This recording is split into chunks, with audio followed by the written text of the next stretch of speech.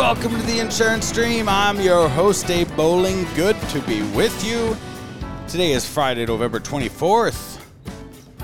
Today we're talking about more tough news for Kia and Hyundai owners. You got insureds that own Kia and Hyundais. Maybe they could take advantage of today's Black Friday sales and go trade them in. Today's episode is sponsored by Capital Premium Financing. The best premium financing in the business happens over there at Capital Premium Financing. Group of just fine human beings over there. We're really appreciative of them. Go over to theinsurancestream.com, click on services for your agency. Go down, click on premium financing. That will get you connected right over to those folks at Capital Premium Finance. They are just awesome. I had a quote yesterday for somebody, and they got it turned around, approved so fast. They helped me build it. They'll do really whatever you want with helping you out with your premium financing needs, which is so cool because they're big enough to have the resources to help you out, but they're small enough to really care about how they go about doing it. They don't have a one-size-fits-all solution. So, again, thank you, Capital Premium Finance, for being a sponsor of this show. We really appreciate it.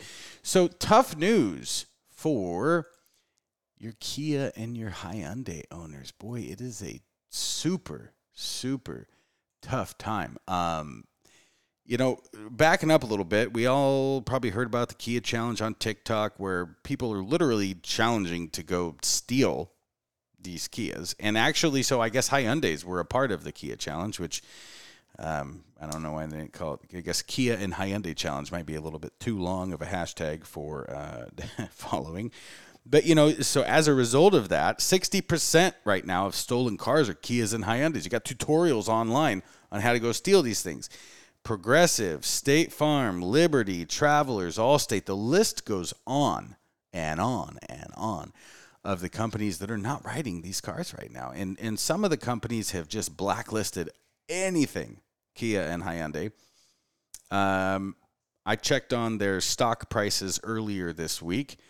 It appears to be unaffected, which just totally boggles my mind. I don't see how their stock prices are unaffected by this, lack of being. Apparently, they're still buying them. So, educate your insureds. Probably in the hard market, due to TikTok and all that stuff, Kias and Hyundais are probably not the car that they really want to go and buy, even though they may be more affordable.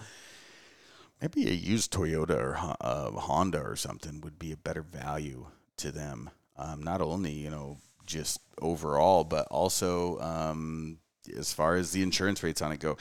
So again, 60% of all stolen cars right now are Kias and Hyundais. Well, bad news. The National Highway Transportation Safety Administration, they are probing Hyundai and Kia, and Kia is recalling 6.4 million vehicles over a fire risk.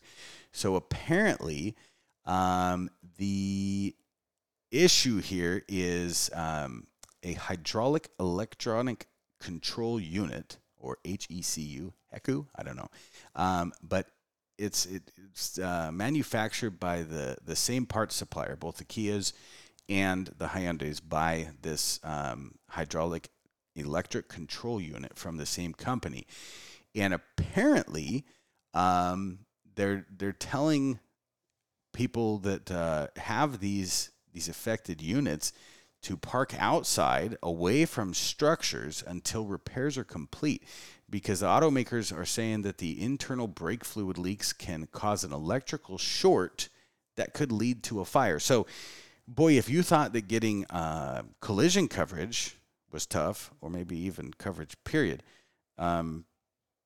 comprehensive coverage is about to get tougher. I don't know where this leads, but this is just interesting. So, educate your consumers. The Kias, Hyundais, probably not the best thing to buy as far as an insurance standpoint right now. And this has been your daily insurance meditation.